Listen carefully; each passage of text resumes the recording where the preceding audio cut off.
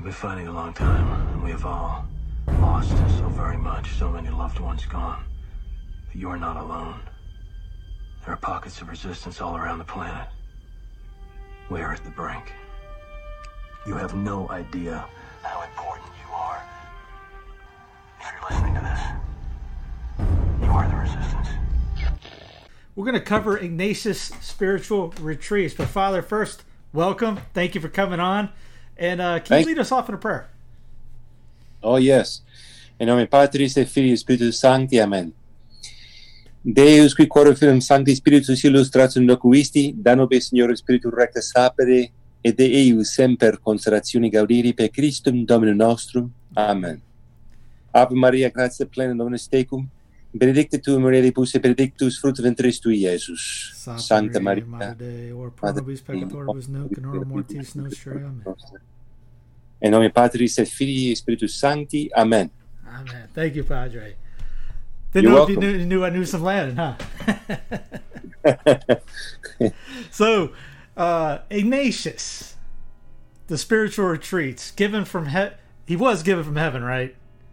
Yes. All right. I remember reading one thing about, you remember, like Dominicans, some of them don't think that our Dominic got the rosary from heaven now, and some Carmelites don't think that the scapular came from heaven. And I've actually seen Ignatius, I think that was part of the movie that I didn't like that came out, and I was going, where was the heavenly inspiration of the exercise? He just came up with it.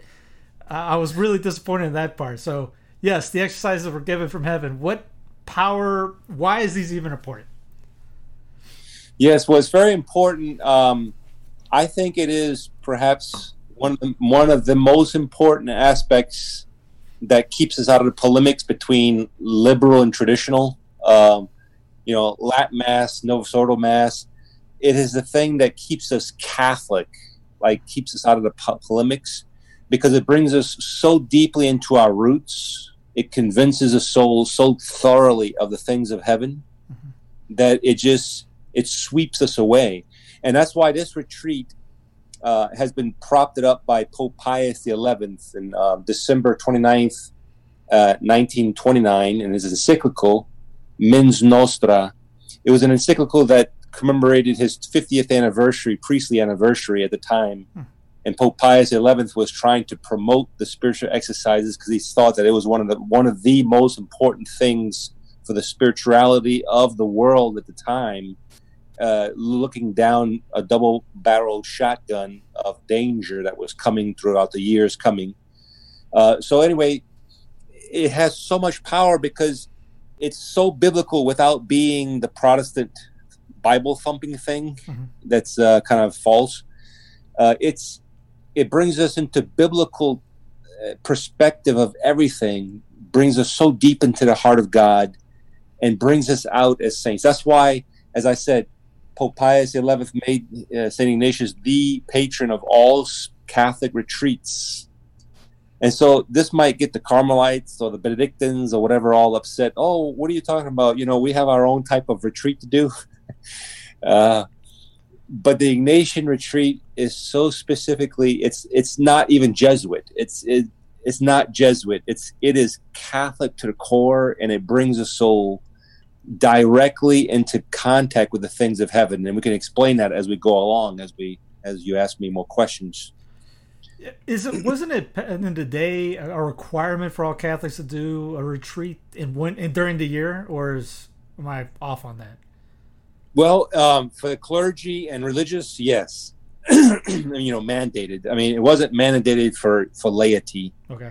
It'll be impossible to ask the laity to do that. It'll be one of the precepts of the church, right? But especially yeah, a 30-day one now. Oh yeah, absolutely. And the original the Ignatian retreat was 30 days long. I've had the grace since my formation in seminary to do 8 days every single year since 1989 when I joined the seminary, and I've done that ever since. And there was only one time in my life that I did the 30 days, and that was 2 years before ordination. And so it was just absolutely heavenly to do a 30-day, because you put everything in perspective and it just brings everything to light, so. I can't imagine coming out of that 30 days. I can't imagine going in for the first week, but then coming out of it being kind of wanting to be hooked back in type deal.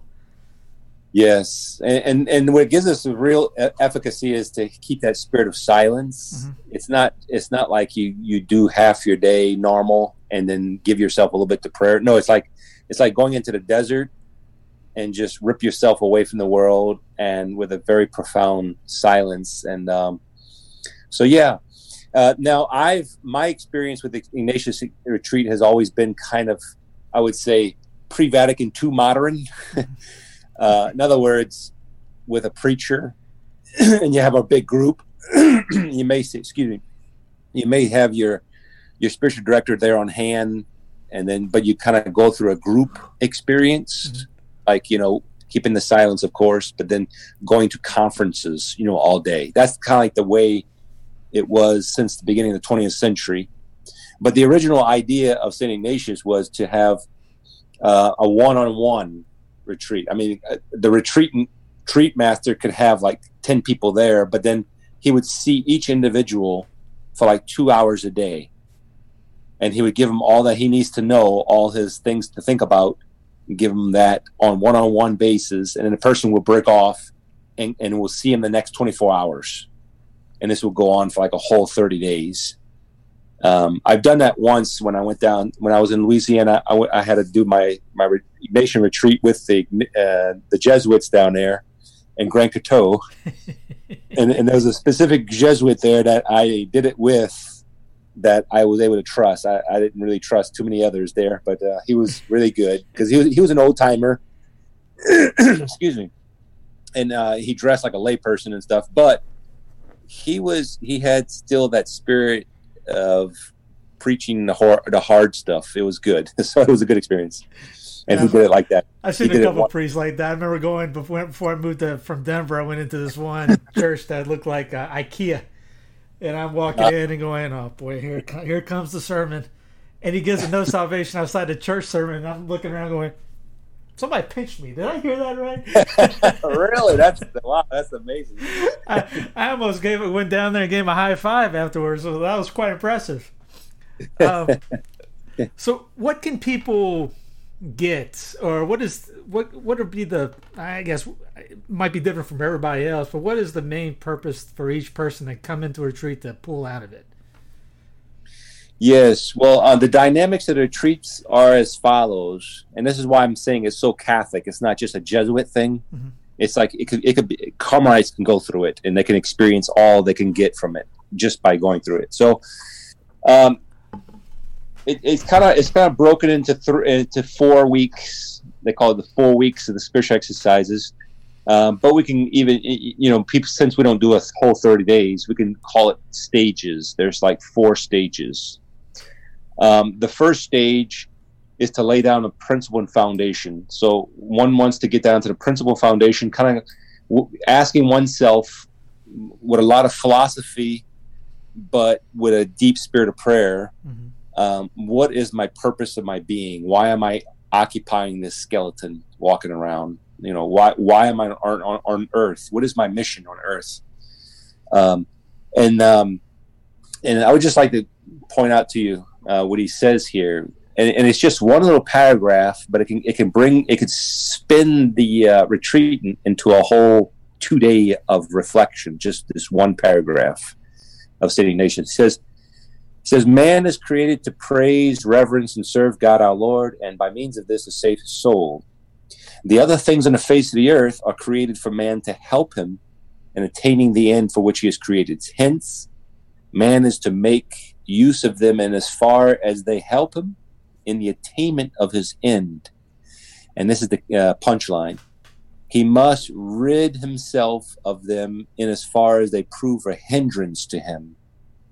Therefore, we must make ourselves indifferent, and that's the key word, indifferent to all created things, as far as we're allowed free choice and not under any prohibition.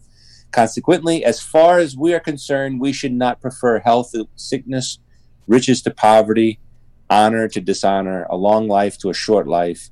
The same holds for all of the things. Our one desire and choice should be what is more conducive to the end for which we are created.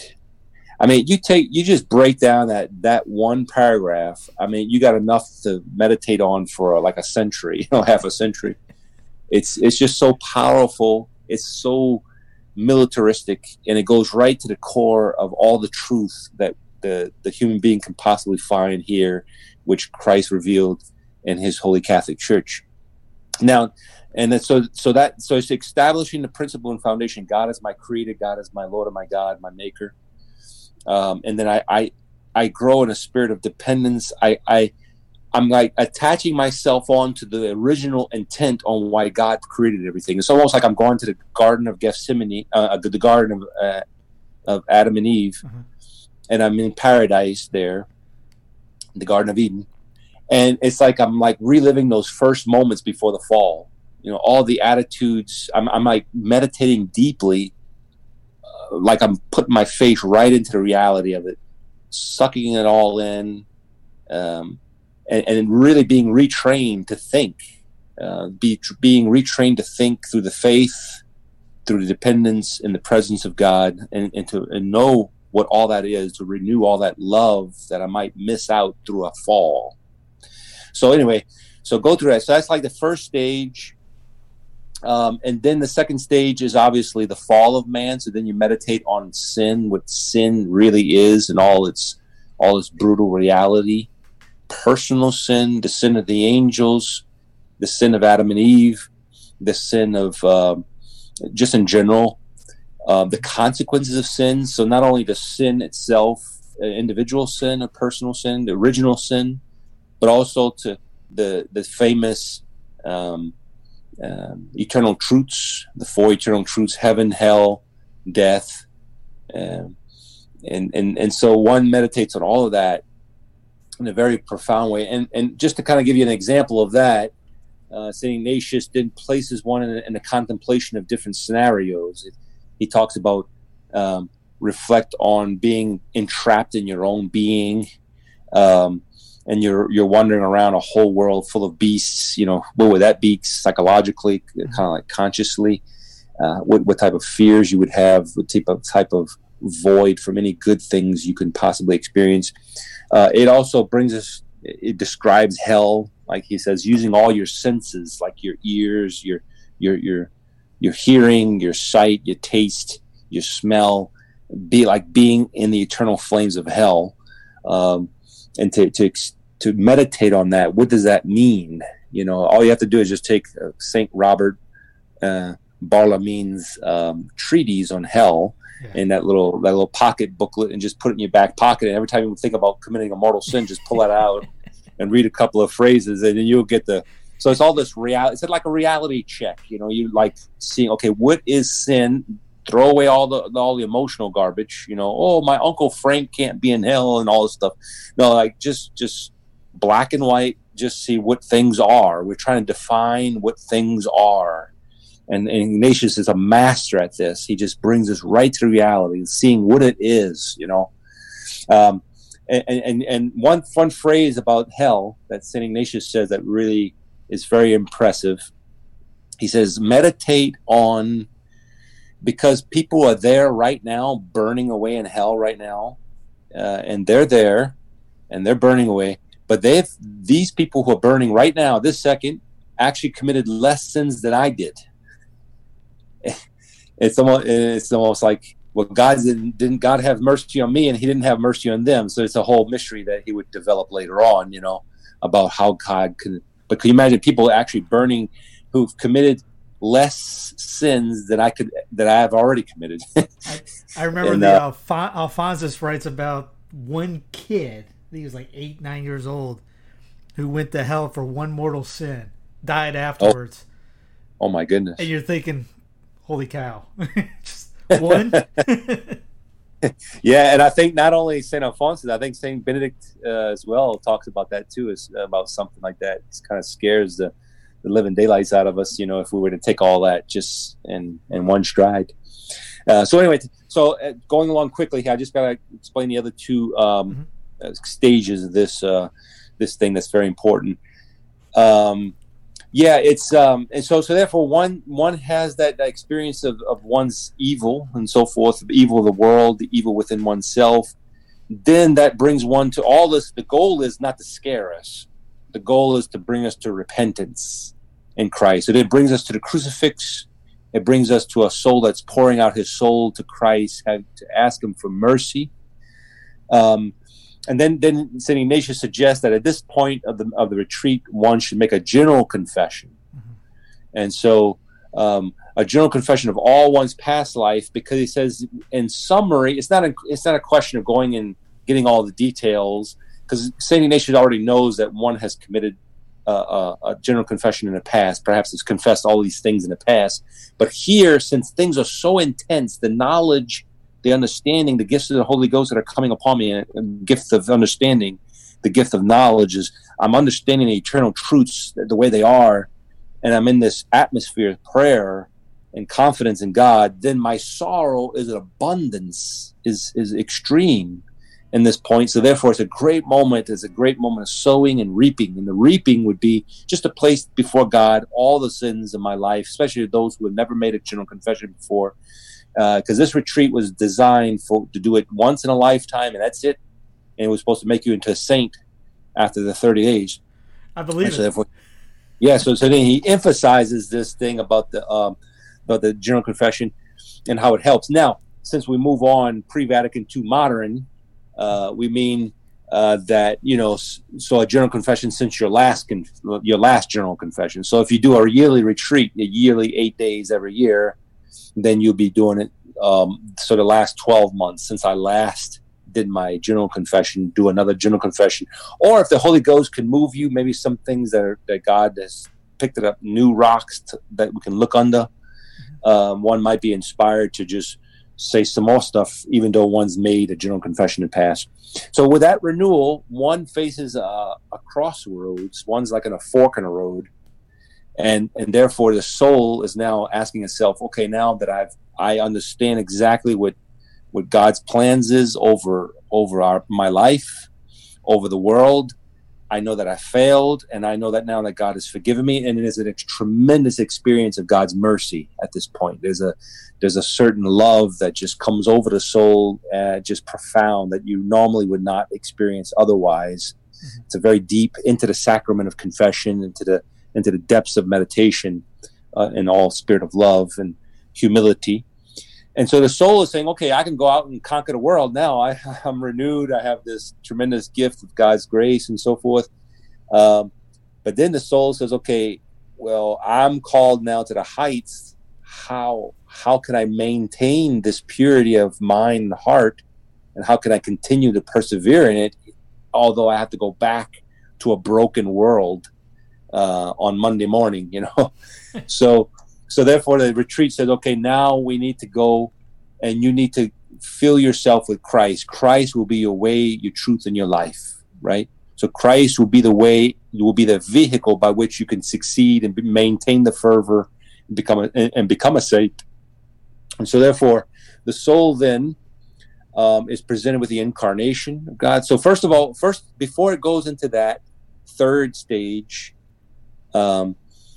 it really wants you to get an experience of trust in Christ, that Christ is calling you, the call of Christ. So therefore the temporal king.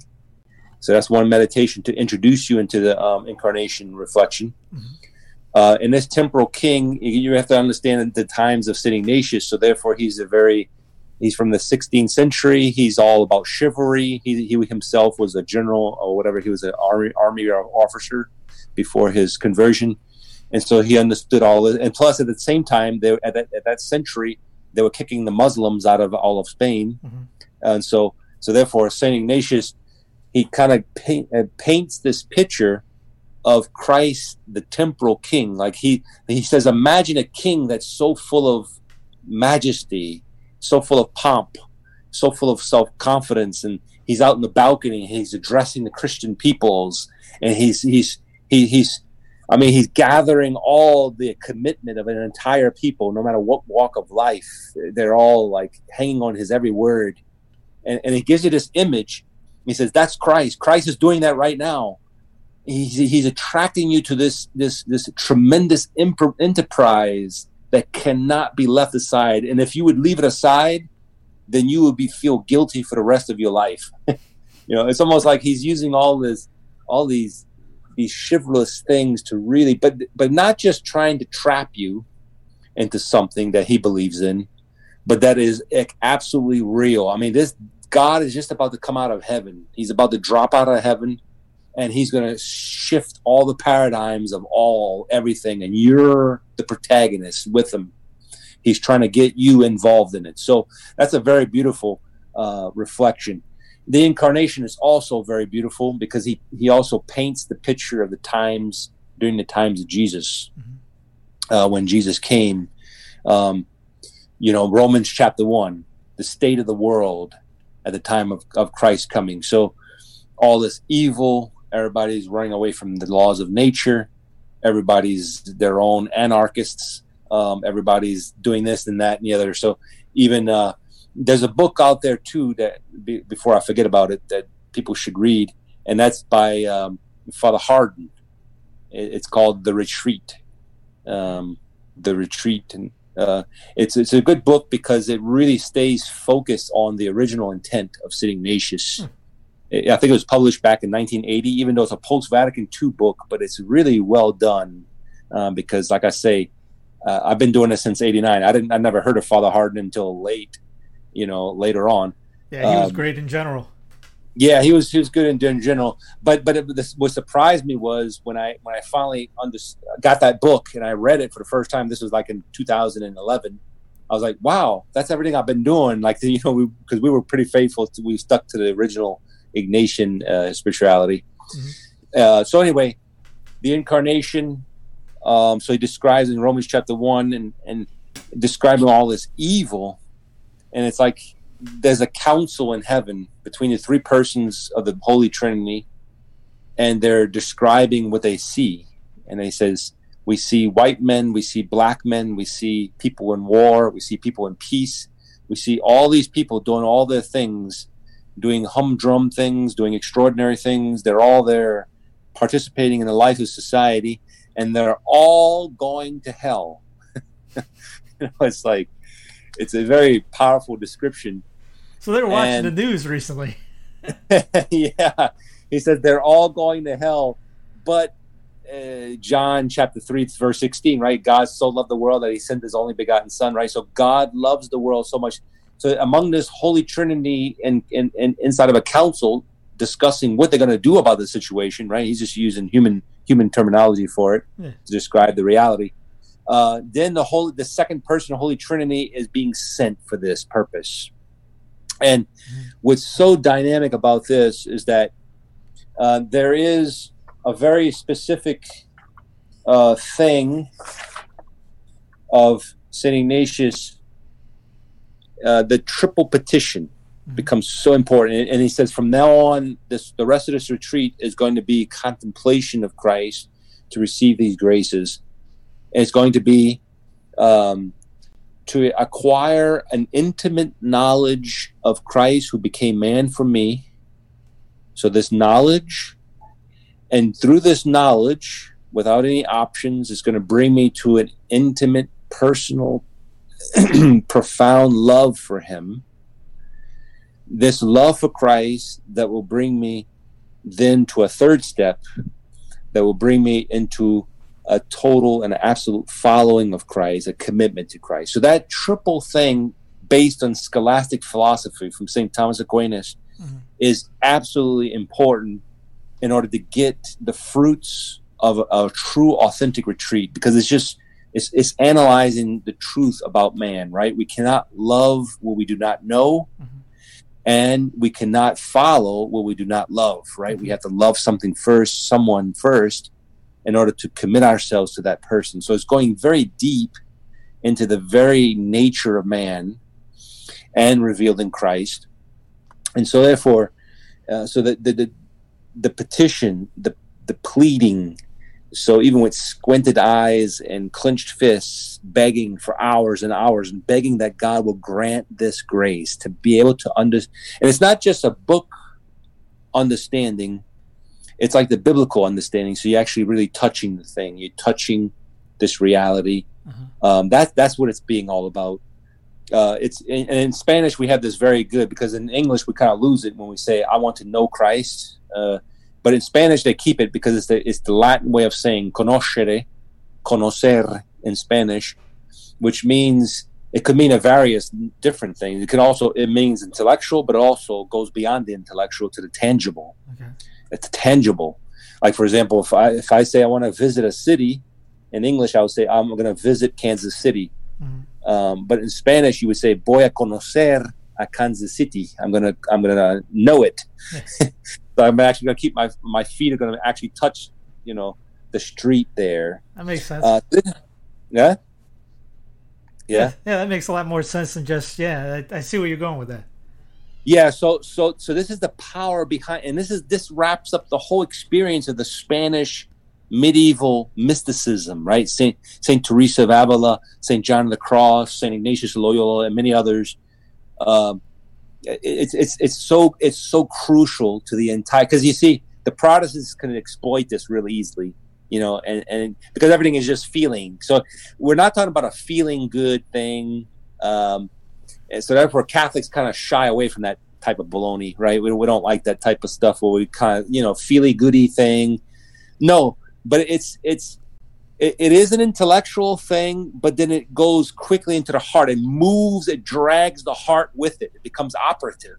It's a knowledge that is enticing to the very core of our being, our nature. It's a knowledge that's true knowledge, but it's a mystical experience. I don't know how else to say it, but it's very, very profound, and it's very authentic, and that's what's being pursued here in this stage, and through the life of Christ, this is what will be the thing. So then there's meditations on the birth of our Lord, so nativity of our Lord, and it's very, very graphic. He wants us to be graphic. So therefore, the type of prayer here, and for the rest of the retreat, is contemplative, meaning that you use all your senses to bring yourself into the prayer. And the prayer of the heart, above the prayer of affection, and not just verbal and vocal prayer, and then coming to the true resolutions from there. So this will bring it, and then he wants us also to meditate some things of the life of Christ. So therefore, you got the baptism. I'm skipping a lot of stuff here, but I'm going quick. Right. So you have you're going through the life of Christ with these same fruits in mind, with these same things that we're praying for.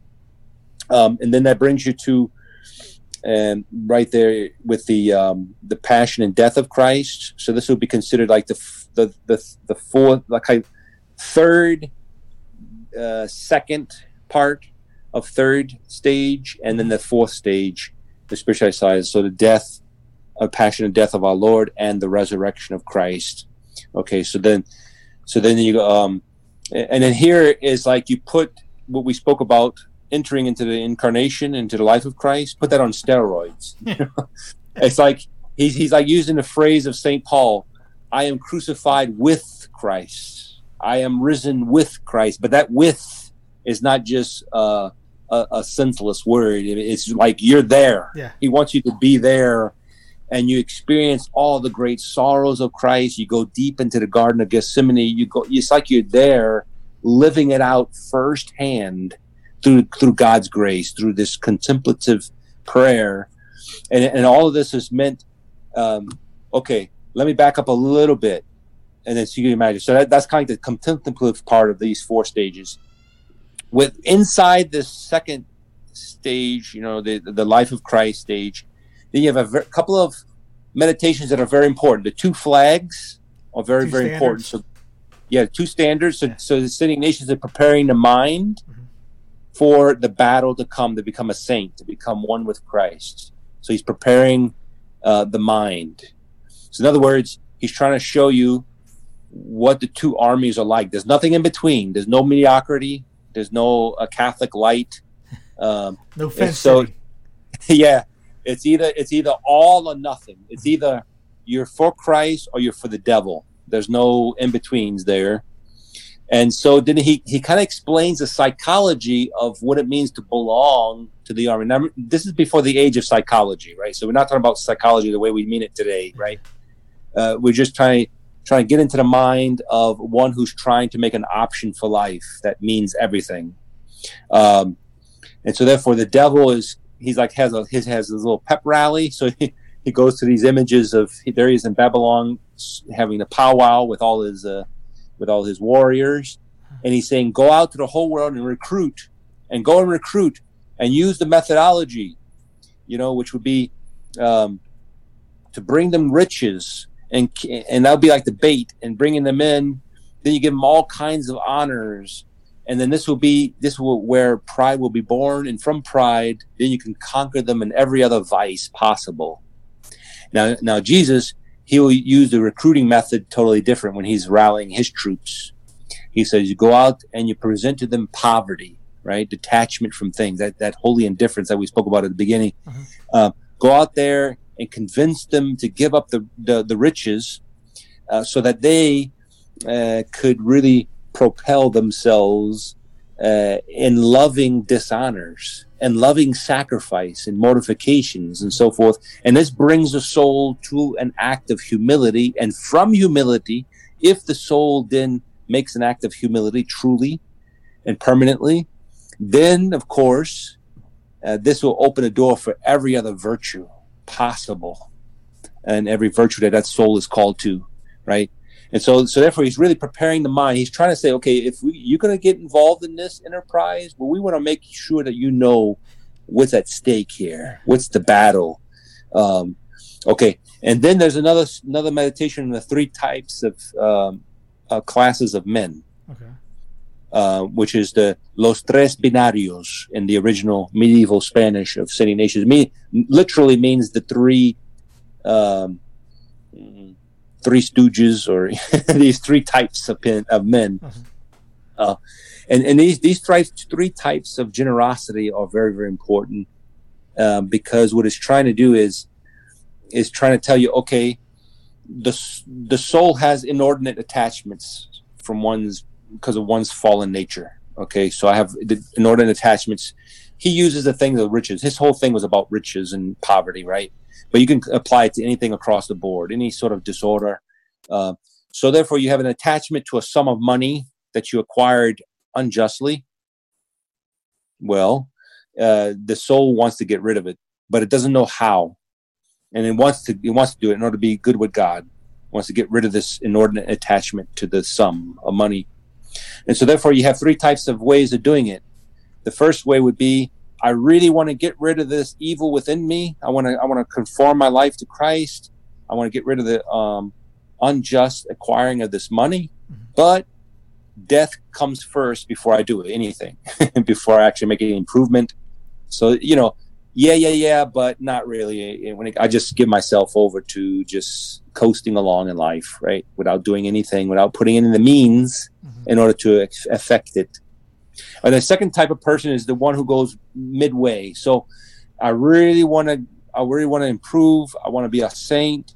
I want to do all this stuff, but then I'm going to make God come to me. I'm going to have middle ground with him. I'm going to make a deal. It's like a compromiser, right? So he's going to go to a certain level, but when the going really goes tough, he's going to give up the project. He's going to kind of give up.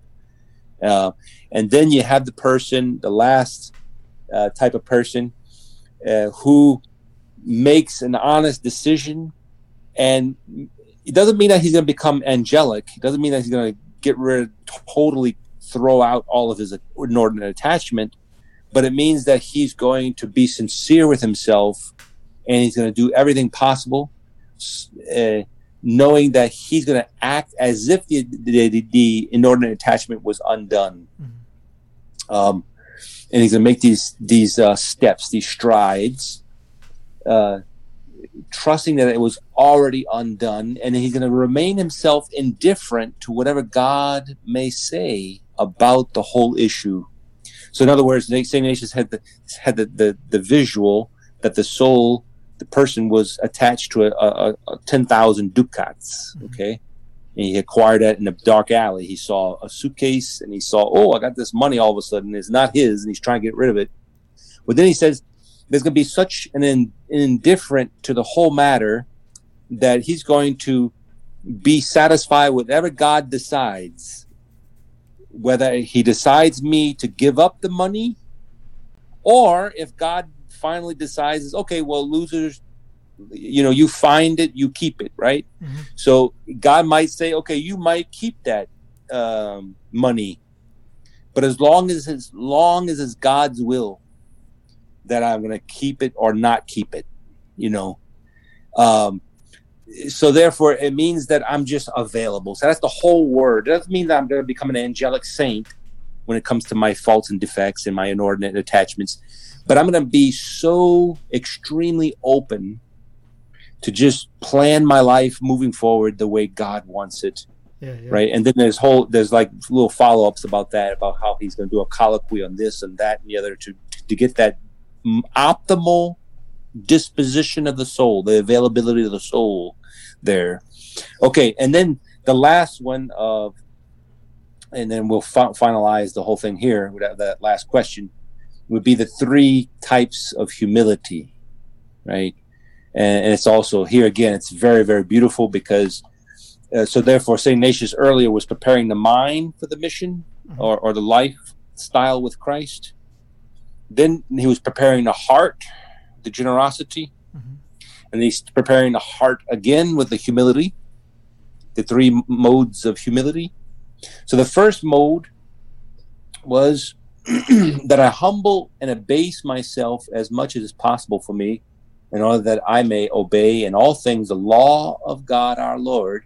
Accordingly, I would not give consideration to the thought of breaking any commandment, divine or human, that binds me under the pain of mortal sin, even though this offense would make me master of all creation or would preserve my life on earth. So he says that, in other words, all of this boils down to this: I would not break any of the commandments. I prefer death than to commit a single mortal sin. That's the first degree of humility. And he says this is so essential that we cannot even be saved without this minimal level of humility. And then he says the second way of humility is more perfect than the first. He says, I am in possession of it, and my state of mind is such that I neither desire nor either prefer to have riches rather than poverty, to seek honor rather than dishonor, to have a long life or rather than a short one, provided that here be the same opportunity to serve God our Lord and to save my soul. And nor would I, for the sake of all creation, or for the purpose of saving my life, consider committing a single venial sin. So the second degree of humility is that I would prefer death than to commit a single venial sin willingly, a deliberate venial sin. And then the third, so if you thought that was, and then so the third level degree of humility is the most perfect, he says, and this exists when the first degree and the second degree of humility is already attained and possessed. Okay, you already have to have those down pat first. And the praise and the glory of divine majesty being equally served, I desire and choose poverty with Christ rather than the riches, in order to be more like Christ our Lord. When I choose reproaches with Christ, thus suffering rather than honor, and when I am willing to be considered as worthless and a fool for Christ, who suffered such treatment before me, rather than be esteemed as wise and prudent in this world. And there you see the tremendous, it's like, don't try this at home type stuff. He even puts notes in there saying that, you have to be chosen for this. You have to discern about it. And this is a whole other thing, if you want to ask me a question later about discernment, because discernment for St. Ignatius is so important. Not the Pope Francis discernments, but true Ignatian discernment.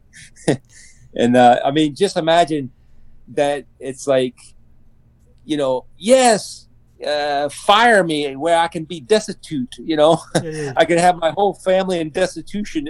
It's almost like, this is almost like the lines of thought that he's actually discreetly suggesting, which is so like, don't try this stuff at home stuff. It has to be something where it has to be a tremendous manifestation of the Holy Ghost and it has to be abundantly clear. And it's not so much that I'm searching for it, because I, as a father and as a husband and a family, I do have to provide for my family. I have to pray for my family. I have to make sure that family succeeds. And so this stuff, I'm not looking for this just to to mimic the life of Christ in such a degree.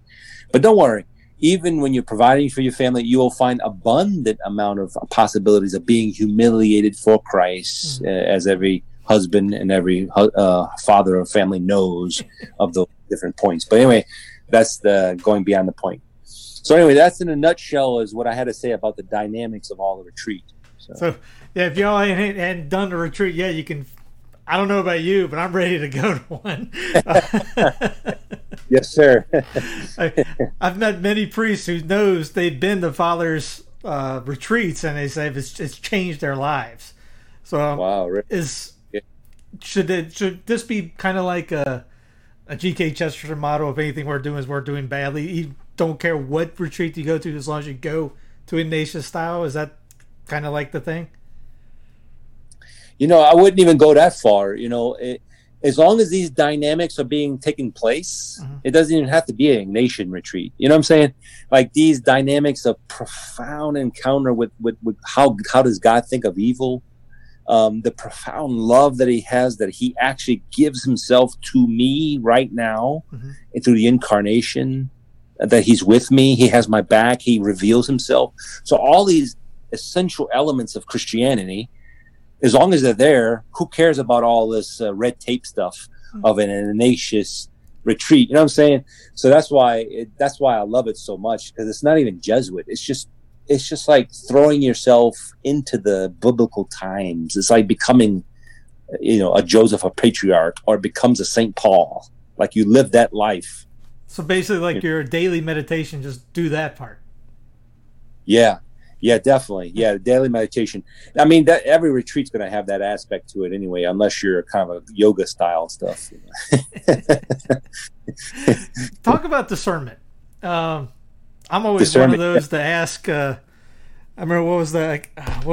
There was a sermon that Father did. It was on Ignatius, how to make a decision, and it was one of the things was asking so many people about the two ideas, and another one was with what would you do if you saw yourself come up on the street?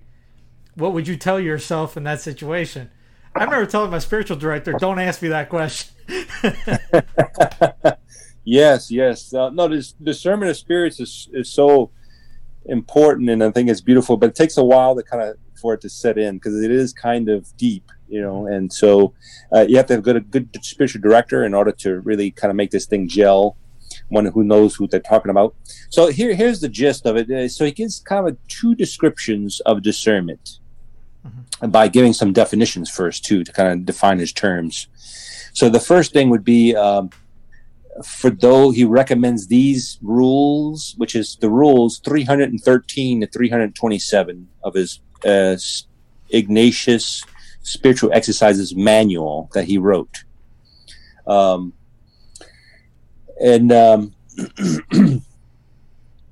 So he directs a certain amount of rules for beginners, those who are beginners in the spiritual life, or beginners in the retreat that don't really know much about the spiritual life. And he gives another set of rules for those who are more advanced in their spiritual experience. And so here's kind of a nutshell of how this works.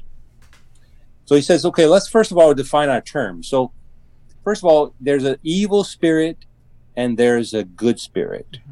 And he says, what are these two things? The evil spirit is either the devil or disordered conscience, or anything that's anti-holy, anti-Catholic, anything that brings me to God direct, truly and really. So it could be any of those things. It could be inside of myself, or it could be the devil, it's himself. So that's what's labeled evil spirit. And then a good spirit is God, and that means, the Holy Trinity. It doesn't mean Muslim God and so forth. It means, the Holy Trinity. It could either mean the angels, the good angels, guardian angel and so forth, St. Michael and all that. Or it could be the mind and the will guided by divine grace. So that's what he labels a good spirit. Mm-hmm. Now he says, okay, now within a mortal sin, how do these two spirits work on a soul when someone finds themselves in a mortal sin? It says, ordinarily, the evil spirit ordinarily suggests pleasures and fills the imagination with the sensual and delights, keeping them in their vices and increasing the number of their sins. So that's how the evil spirit works on the soul of someone who's in a mortal sin, state of mortal sin. And then the good spirit, when someone's in a mortal sin, a state of mortal sin, how does the good spirit work on a person for him to discern? He rouses the sting of conscience, like beating him up, slapping him around, so to speak. And he fills him with remorse of conscience. So those basically, and that's all we can say about those two things. That's like the basics of the basics, right? Of how we should discern what something's from God or something's not from God. It's pretty easy when you're in a state of mortal sin, of how to get out of evil and get to the good, right? So it's very basic, but you'd be surprised how people would even linger around doubts with that, now, especially nowadays. And then he says, okay, now what happens when someone goes to confession and actually puts himself back into a state of grace, living a life of grace? Mm-hmm. I'm not talking about those who are kind of like the revolving door, like going in and out of mortal sin every 2 minutes, going to confessional. No, I'm talking about someone who's really serious and is actually starting to simmer down and settling down in life and trying to live a life of grace. Excuse me. So so he says, okay, well, how does the evil spirit work, and how does the good spirit work with someone who's in kind of a newly founded spiritual life? Well, the evil spirit starts to vex and harass and stings and afflicts with sadness to the soul, right? Like he's missing all this stuff in the past. So that's what he does. That's his main thing is to just kind of get the guy restless. And then the good spirit it encourages, strengthens. Sometimes there's a gift of tears. There's sorrow for sin. There's peace. There's inspiration that makes the burdens light and removes obstacles, right? To get to the next virtue, to get to make virtues easy and so forth. So therefore, that's a very important definition to get the basics down for discernment. And then he goes to the next. Yep, go ahead. No, it's funny you mentioned tears. I just heard a lecture and they talked about Gregory the theologian talking about another form of baptism. He called it the fifth. Was the person that cried tears baptized him every night. It was soaking in his sheets. Wow, my goodness. That's a pretty good idea. Yeah, hopefully, yeah. And that's important because the next concept he defines is spiritual consolations and desolations. Mm-hmm. That's very important for him. And that'll be very important for discernment later on. He says that spiritual consolation. So what is a spiritual consolation? He says interior movement, not to be mistaken for feelings, mere feelings, but interior movement stirred in the depths of the soul, inflamed with love for its creator and Lord. So love anything, not for its own sake, but only in relation with its creator and Lord. This could be sorrow for sins, meditation on the passion of Christ, and tears could come. Now, it's very important. I mean, this is kind of like a break away from modern thought, because people say, well, how can I be consoled if I'm sorrowful? Because so the Ignatian consolation is very different from the way we think about consolations.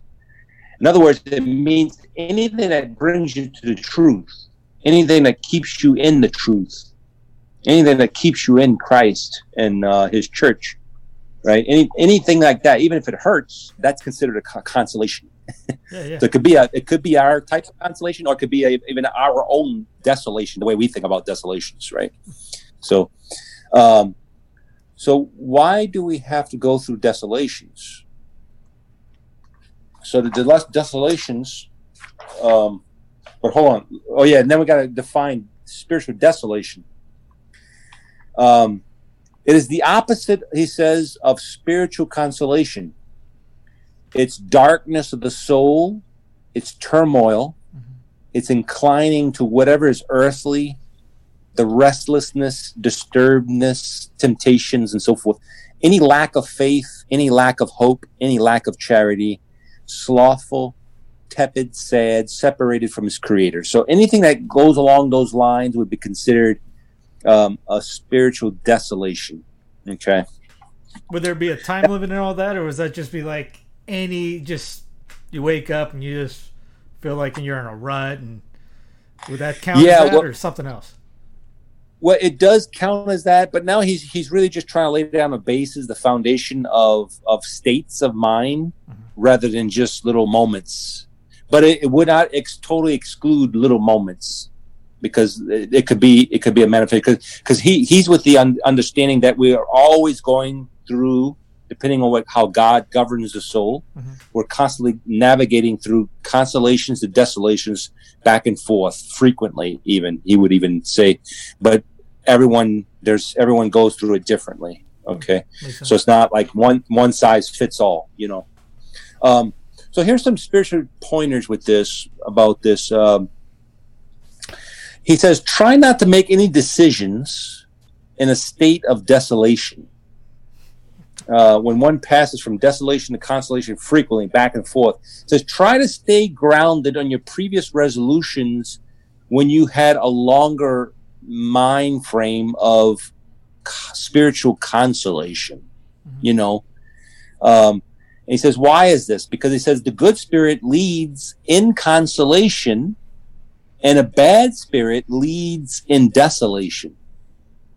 So that's very important, It's very important. So they say that he's not saying every mathematically 100% sure every time, but there's a general pattern that he's noticed, is that this is the way the evil spirit works. Because in other words, we want to follow the good spirit but avoid the evil spirit. And so therefore, we want to be anything that brings us to the good spirit in our decision makings and our choices in life. Whether you're choosing your spouse, whether you're choosing a vocation, whether it's religious life or married life, or whether it's moving away with your family to go to another state that you're perplexed, you don't know the answer, you're trying to figure it out, you're trying to talk it over with your wife, you don't know if I should make the move or not. You'll be amazed how this way of discernment could actually clarify a lot of stuff for any given soul about any choices, especially the beefy choices that people have to make that are important, that life changes. They're important decisions for rest of one's life. They will be paying the consequences for the rest of one's life. So it's good to be attracted to the good spirit and avoid the evil spirit when discerning. And so what to do? He says that to intensify activity against desolation. So when one finds himself in desolation, one should increase all the activities that goes along with a consolation. So in other words, we said that when one is bombarded by temptations and one is disturbed and saddened, that could be like dragging the soul down. Well, I'm going to be doing my meditation, doing it as if everything was whistle clear, as if I was in a state of. So the more we have this type of going up against the grain, the more I'm going to be so open to that good spirit that I will make always the right choice and the God-based choices that I need to make with almost razor sharp precision. Now, that's the ideal, right? It goes even trickier as you get along, because the devil's not going to give up, right? But so that's like the principle. Make sure you have all the consolation stuff going on when you're overwhelmed by desolations, when you feel like giving up. Keep at it. Keep going back to the drawing board. Keep at you. Don't give up your prayer. Don't give up your rosary. Don't give up your stuff, your virtues and all that. because you're going to prevail. It's going to get stronger. You're clinging to the good spirit and therefore God's will. And I think that's a little caveat that I maybe forgot to say at the beginning, a premise. He says that God's will is everything for us. It's a matter between life and death. But we're not as privileged as the Blessed Mother to see an archangel appear to us to tell us, you're going to be this or that. So he said that's why we have to discern, because we don't have the power. By the way. Yeah, we don't have powers to have visions of the angels telling us what we're supposed to do at every 2 seconds. Yeah. So therefore, to have that, to be within God's will, we have to go through these discernments of spirits, because it's the only way that we're able to actually recuperate peace and be within God's will, right? Okay, so another thing is, he says that know that God permits the bad spirit to tempt us many times. With God's grace, we can resist the evil spirit, and also know that love is hidden, and also know that God's grace is sufficient for salvation. So even though it might be frequent, especially when one is progressing in the spiritual life, becoming holier and holier, God may permit the evil spirit to attack us more. All of these things that we spoke about, either the devil or the things within us, the passions, the lower self coming up and trying to bite us again. So we need to persevere in patience. He says, know that in desolation, when we're in a state of desolation, know that the consolation is around the corner. Fight in desolation as if you were in consolation. We explained that just now. He says, and then he asks the question, why do we have to go through the desolations? Why do we have to do this? The spiritual desolations. He says, at times it's our own fault. He says that tepid and slothful in our attitude and piety could cause it if we're just being mediocre. We can cause it through our own fault, sowing what we reap in this area. Yeah. Or it could be that God wants to see how authentic our love is. In other words, he's testing our love, where our love can come out, where it's not going to be all easy. Rewards are usually awaiting those who praise and love God, even though they are deprived of consolations. And that's why God will, because it'll be greater rewards, right? And then the last point of why he says that God permits it is that God is trying to teach us.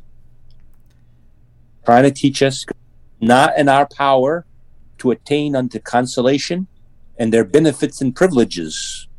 He says the gift of tears, for example, is just that. It's a gift.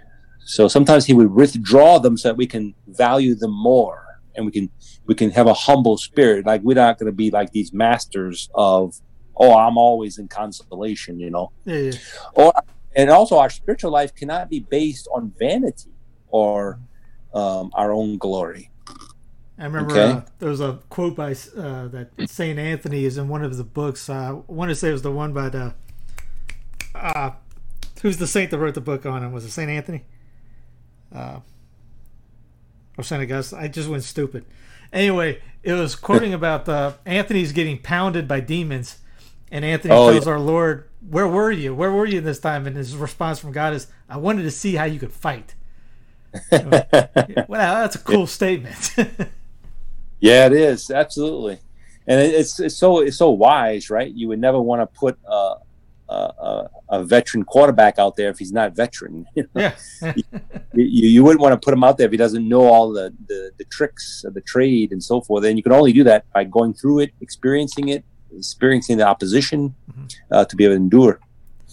Okay, well, this is it. And I'm getting to the very essence of this discernment stuff, because it's very useful for people. It keeps people at peace, I think. He says he has a word about evil spirits. He says that he gives some examples. He said the evil spirit, you have to watch out for him because he's like a woman. He said. He says this is before the time of the feminist movement. Weakness, right? So he's like and if he is weak, she comes out in her rage and vindictiveness. So the evil spirit's just like that. So if you're not strong if you show all your chinks in your armor, you show all your just kind of giving up and being like a bowl of jello, wobbling around, then the evil spirit's going to gobble you up, right? I think St. Teresa of Avila has a lot on that too. She speaks about the same thing. But yet, if you're strong, you put him on his heels. He starts running away. He starts to flee, and then he even uses an image of a lover who tries to seduce a 15-year-old girl, right? Mm-hmm. He says once the father hears about it, her father, then all his success dwindles and fades away. So in other words, this is a little aspect about spiritual direction, right? So the more you tell your father about the struggles that you have and the dangers that you're coming upon and all this stuff, the lesser the evil spirit will have grip on you. It will kind of let you go, right? The more you kind of, because if you let a father know, if the girl knows that her father knows, then the lover's gonna go move on. He's gonna go look after somebody else, go after someone else instead of her. Or he says that's also like a general in army who tries to attack on all sides and he gets to the weakest point. And when he discovers that weakest point, then that's when he pours in all his army in that hole in the gap of the walls of the battle. And then lastly, he just speaks about the rules for those who are in an illuminative stage, right? Those who are more advanced, because that's when it starts getting tricky. And I think that's when a lot of people have problems on how to discern life. Because a lot of us are kind of far along. We've been at this for years, trying to do God's will, and we've had our experiences of resolutions and consolations, spiritual consolations. But then there comes a point where the real battle starts happening, right? He said, okay, what's the characteristics on an advanced or saintly person of the good spirit and the bad spirit? How do they act? He says the good spirit is God or the angels and so forth, or the grace within me, the acting upon the soul to give true peace and banish sadness. But the bad spirit, the evil spirit, or the demons fight such happiness from the good spirit, and so he sets up traps and subtleties. He can even take on the good spirit appearances. That's a novelty to this. Mm-hmm. And deceptions and fallacious reasoning. So therefore the discernment, he says, look at this. He says, God alone can give true joy. It's God with no previous cause. So when all this peace comes upon us, when there's really no previous cause for it, you can know that that's coming straight from God. Mm-hmm. Okay, so when you're in this spiritual consolation, and it really doesn't come from any cause, like there's not a dramatic thing that happens to you and all of a sudden it's like it's organic, right? You like that word, organic? It's like it's coming from God. And that's a very important point to really check the pulse, right? When one's saying, okay, when I'm making these decisions, am I at peace with this or that and the other? It's important to see, okay, where the cause is coming from, Now, the devils can give sadness without any previous cause. So if God does it for peace, without any previous cause, it comes from God, or without any previous causes, sadness is present without any cause, and that comes from the demon. That comes from the evil spirit. Mm-hmm. And you'll be amazed how the things can change so quickly. I remember one person was going to go to a retreat, and there was he was on a fence. He didn't know if he wanted to go on a retreat or not. And then all of a sudden, like on his way, he finally made the decision that he was going to go. And all of a sudden, he started having all his friends call him up and just started cursing him out, like just screaming at him, like, "Where you going? What are you doing?" And the wife started calling and started screaming at him. So it's like these are like no previous cause. Like people usually don't behave this way with me. He said, "Oh, it just came out of nowhere." Just like all these attacks. They were attacks. It was the devil was trying to discourage him from going. Oh wow! And so the devil was just all this from no previous cause all of a sudden had all these flare-ups. So he knew, explained to him later, that was not from God. That was God wanted you on the retreat. That's why he tried to discourage you through all these screams of your loved ones, Yeah, he's probably not going to send those kind of calls. Yeah, so it's kind of spooky stuff, it could be, but that's the reality. And so let me see. I think there's couple of last points here about that. So both the good spirit and the evil spirit can give, in parentheses, a consolation to the soul at this advanced stage of the spiritual life. But it's very important that there is a different purpose behind the consolation. So in other words, St. Ignatius will invite someone to think through the beginning, the middle, and the end of what this consolation is giving me, with this idea that's supposed to be filled with peace and so forth. Analyze it all the way through. I mean, it is just obviously clear post-Vatican II. I mean, there's examples everywhere of what not to do. Okay. Like, for example, I don't know, someone comes up with the idea of altar girls, right? Altar girl boys. So the altar girls who are trying to be boys, they are there, and someone comes up with a good idea. It's actually nice. It could be very peaceful. It could be actually very good. It could be something that we would want to look into, because the girls get very close to the Eucharist. They're participating in a very special way, and they themselves personally become very consoled, can probably grow in grace and increase prayer, and who knows, become a nun afterwards or whatever. All because she was closer to the altar. But then, okay, so that's like a short-term consolation, like the devil, like a smokescreen. Mm-hmm. But then, as we keep analyzing it, all of a sudden, the boys are walking away because they don't want to be with girls, because we know how all the psychology at that age works. They, okay, the girls want to run everything; they can take care of it. I'm out. Mm-hmm. So the boys disappear. Like my boyhood parish, that same thing happened. We used to be 90 to 100, 120, 130 boys, mm-hmm. Altar boys. We had the little school pegged on to the parish. When my pastor retired, he said, "Do not do it." Overnight, the new pastor brought in all the girls, and the boys were gone. To this day, there's no boys, and you still have the school pegged on to the to the church, and there's no. So anyway, a lot of vocations come from that. A lot of priestly vocations come from altar serving. Yeah, so that's the whole question. The nitwits have to analyze. Okay, beginning, middle, and after. So if we look at all the way through, we have to see that the end is definitely from the devil, because we're losing all the priests, and only boys can become men, and only men can become boys. Become priests. Mm-hmm.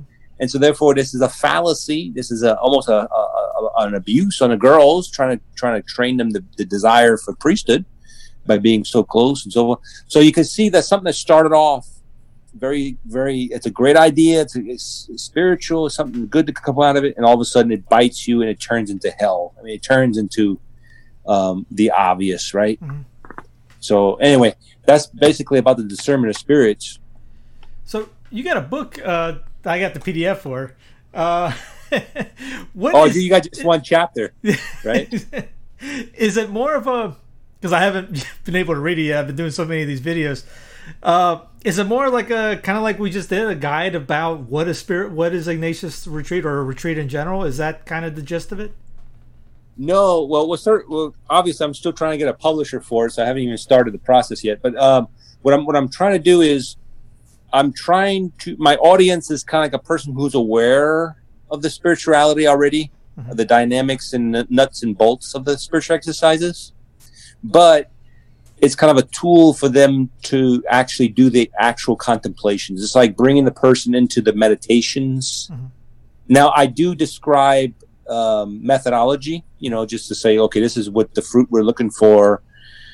But my main focus is trying to put that person into prayer. So it's like trying to bring them into a retreat. So in other words, if someone wants to actually do a retreat and doesn't have anybody to give it to them, like you have to get a person, nobody's giving it to him, well, that person can just take the book, go off in a cabin by a lake somewhere for 8 days and do it by themselves by going through the chapters, Oh, very good. Okay. Yeah, the actual prayer. Yeah.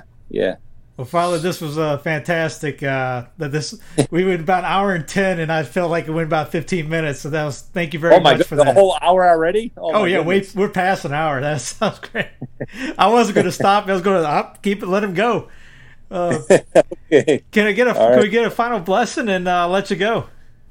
Yes, thank you so much, Steve. Benedictio Dei Omnipotentis, Patris et Filii et Spiritus Sancti, descende sobre te, mane et semper. Amen. Amen. And vos, te et vos. Exactly.